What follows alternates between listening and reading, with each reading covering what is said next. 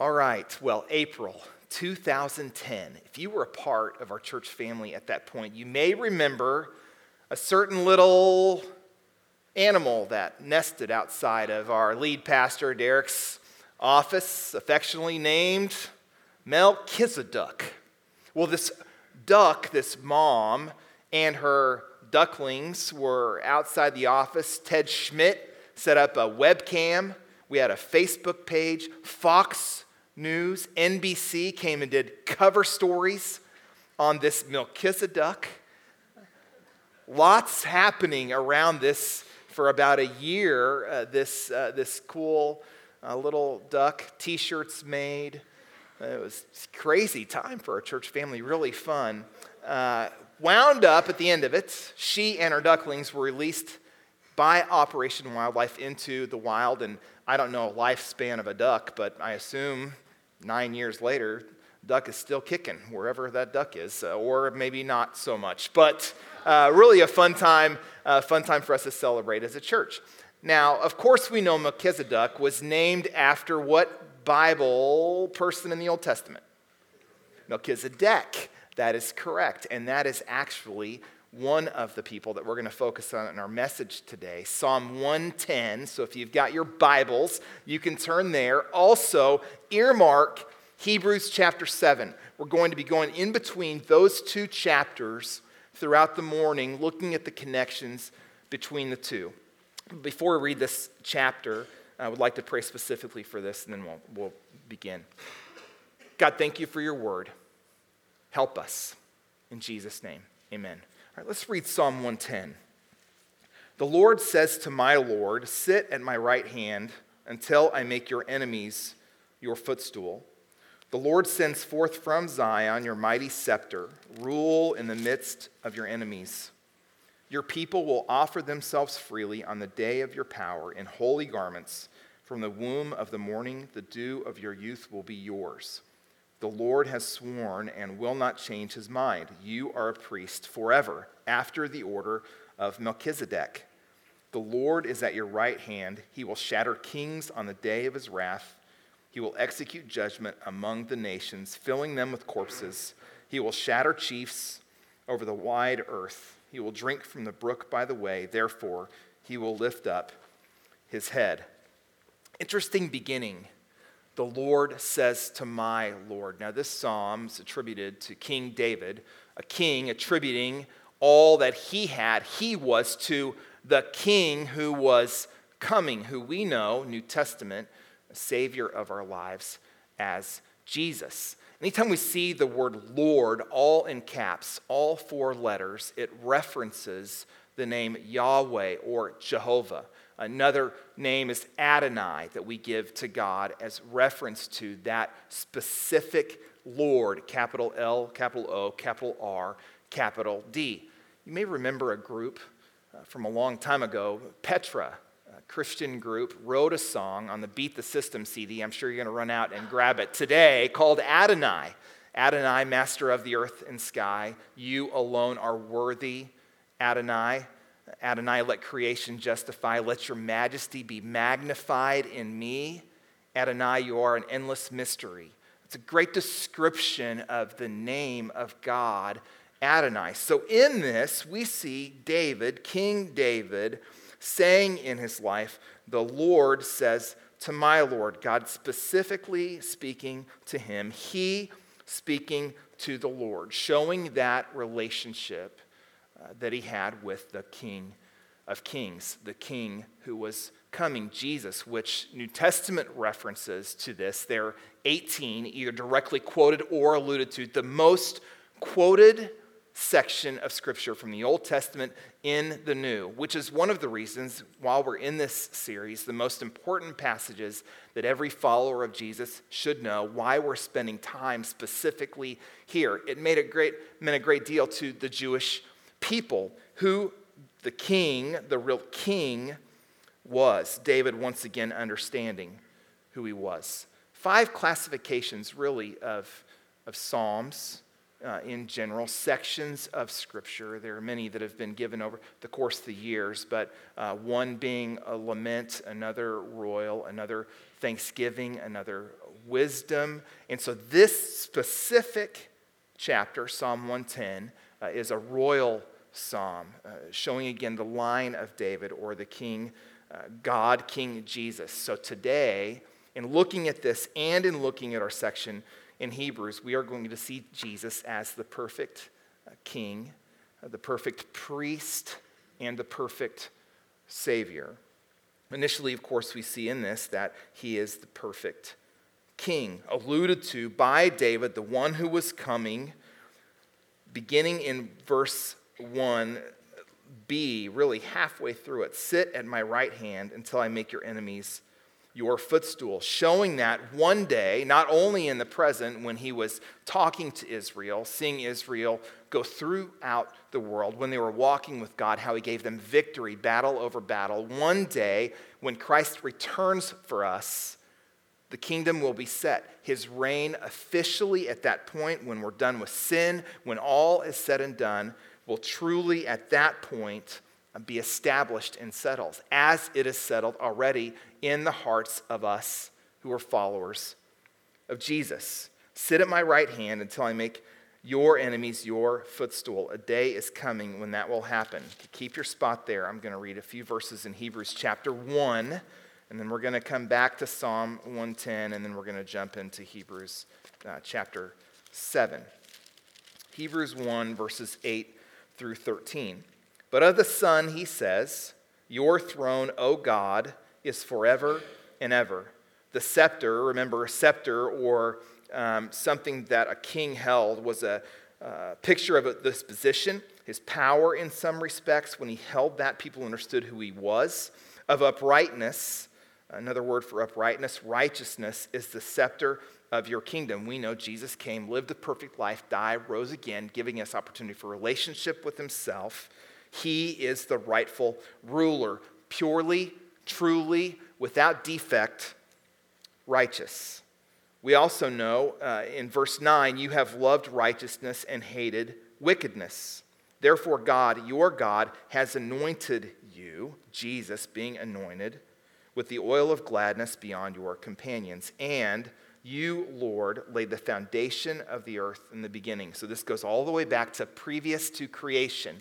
God, Jesus, the Holy Spirit, Trinity, 3 in 1. You laid the foundation of the earth in the beginning, and the heavens are the work of your hands. They will perish, but you remain. They will wear out like a garment. Of course, we know all of us, unless Christ comes back first, at one point will die. That is, we are born and we die. That's what takes place in the lives of people. But Christ, living, dying, rising again, will not perish. They will all wear out like a garment. Like a robe, you will roll them up. Like a garment, they will be changed. But you are the same, and your years will have no end. And to which of the angels has he ever said, sit at my right hand? That is where Jesus is, interceding for us. Until I make your enemies a footstool at your feet. Once again, showing what is coming. We who have surrendered our lives to Jesus, our King, have been rescued from the dominion of darkness and brought into the kingdom of the Son he loves. And as such, he transforms us and is transforming us, heart, mind, and all. So we see that Jesus, in him, who was coming, this king was to come. We know who is the king is Jesus, was the rightful, perfect king. Verse 2. The Lord sends forth from Zion your mighty scepter. There's the reference again. Rule in the midst of your enemies. Your people will offer themselves freely. When Christ impacts our lives, when we surrender to him, we as a result give our lives to him freely. Knowing that no one has ever died for us specifically in that same way or ever will, giving us the opportunity of life before. And so in that moment, whether you were 5 or 85 or somewhere in between when you surrendered your life to Jesus, you did so freely. You chose in that moment to follow him. As he called your name, you surrendered, you responded to him, and as a result, he is changing you from the inside out, and we do that with joy. There are times in life we lose joy because of circumstances or things that happen around us, but We should not lose the point that we are free in him. On the day of your power, in holy garments from the womb of the morning, the dew of your youth will be yours. The Lord has sworn and will not change his mind. You are a priest forever, once again looking forward to the King, we know, Jesus, after the order of Melchizedek. Now, Melchizedek, was referenced initially in Genesis 14. We talked about that a couple of weeks ago when Abraham went to rescue his nephew, Lot.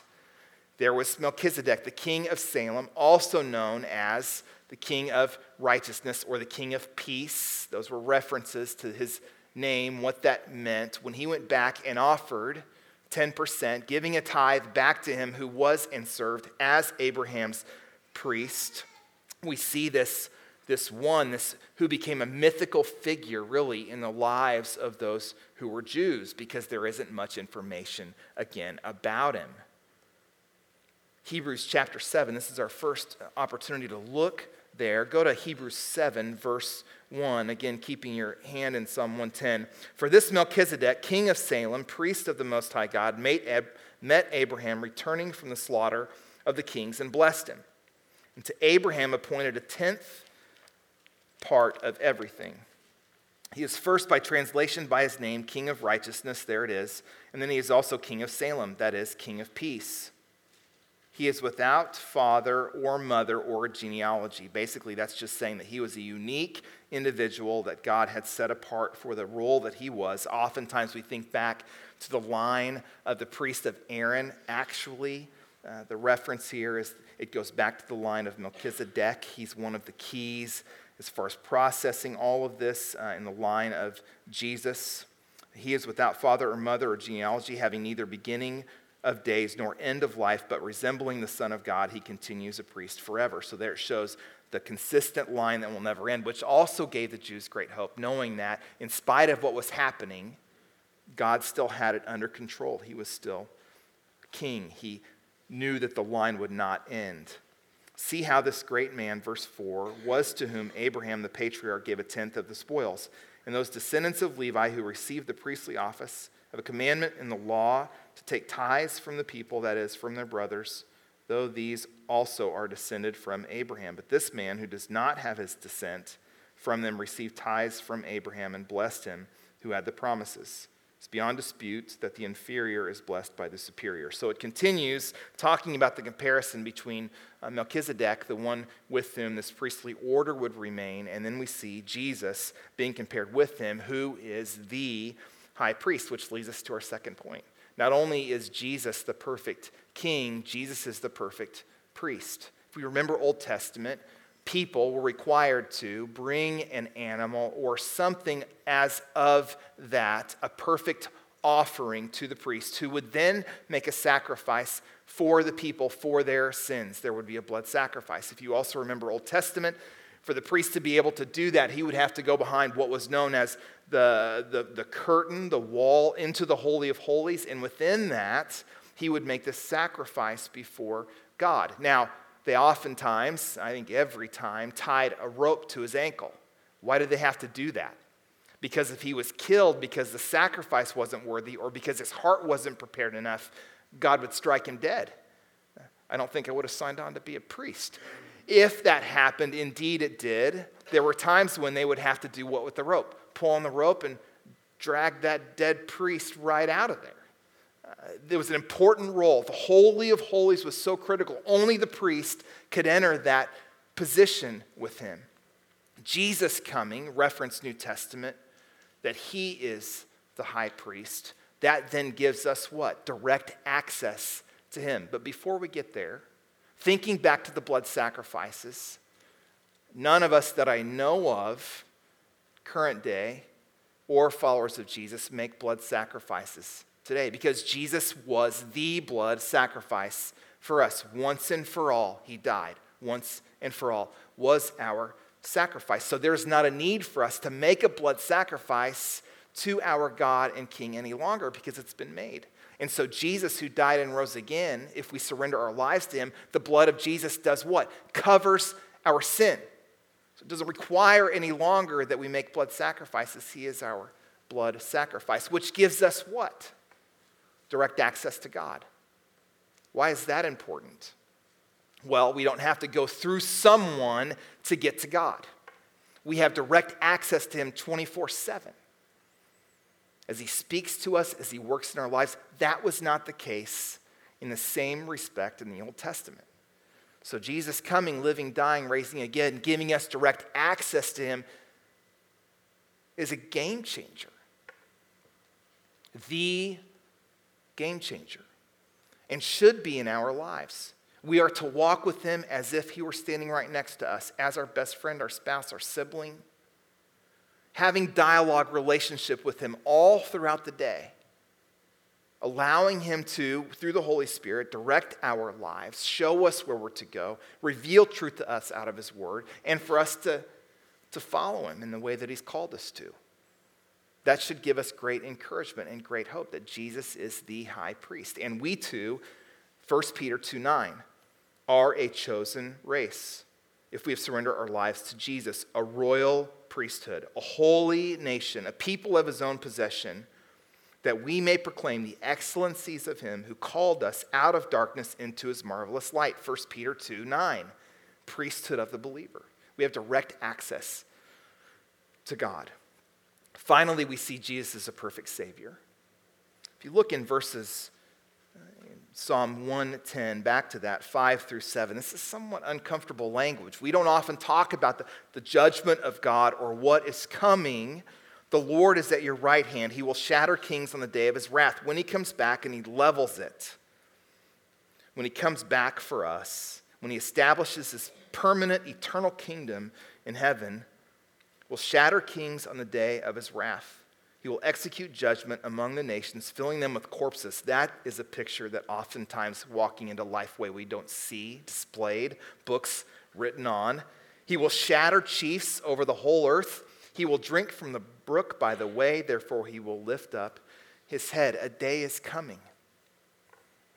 The day is coming. And are we ready to meet this perfect Savior? If we have not surrendered our lives to him, we are not. If we have, we are. Look at Hebrews chapter 10, verses 11 through 13. We're done in Psalm 110, so you can permanently stay in Hebrews, and we're almost done. Hebrews 10, 11 through 13 says this, "And every priest stands daily at his service, offering repeatedly the same sacrifices which can never take away sins. But when Christ had offered for all time a single sacrifice for sins, he sat down at the right hand of God, waiting for that time until his enemies should be made a footstool at his feet." What is that telling us? Christ died for sin once for all, the righteous for the unrighteous, to bring us to God. He was put to death in the body and made alive by the Spirit. And he gives us the opportunity for life in him. Jesus is the perfect King. He's the perfect King in our lives. He's earned that right and that space and that place. And we have access to him directly because he is the perfect priest. We can talk to him 24/7. He is right there with us if we have surrendered our lives. He hears us. He loves us. He's for us, and he challenges and desires for us to make an impact on this planet for him. Kingdom difference. And Jesus is the perfect Savior, the spotless and blameless one, righteous, bringer of peace. Are you in relationship with him today? If you are, the things we've talked about God being so close as if you were standing right next to you, should be experienced in your life. When we sin, we should understand that we are not sinning just against ourselves or against people. We're sinning against God.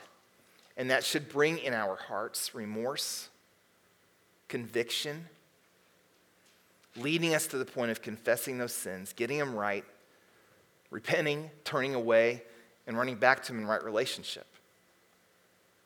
There are a lot of people who call themselves followers of Jesus, believers who live in sin, never hearing or sensing the conviction of the Holy Spirit.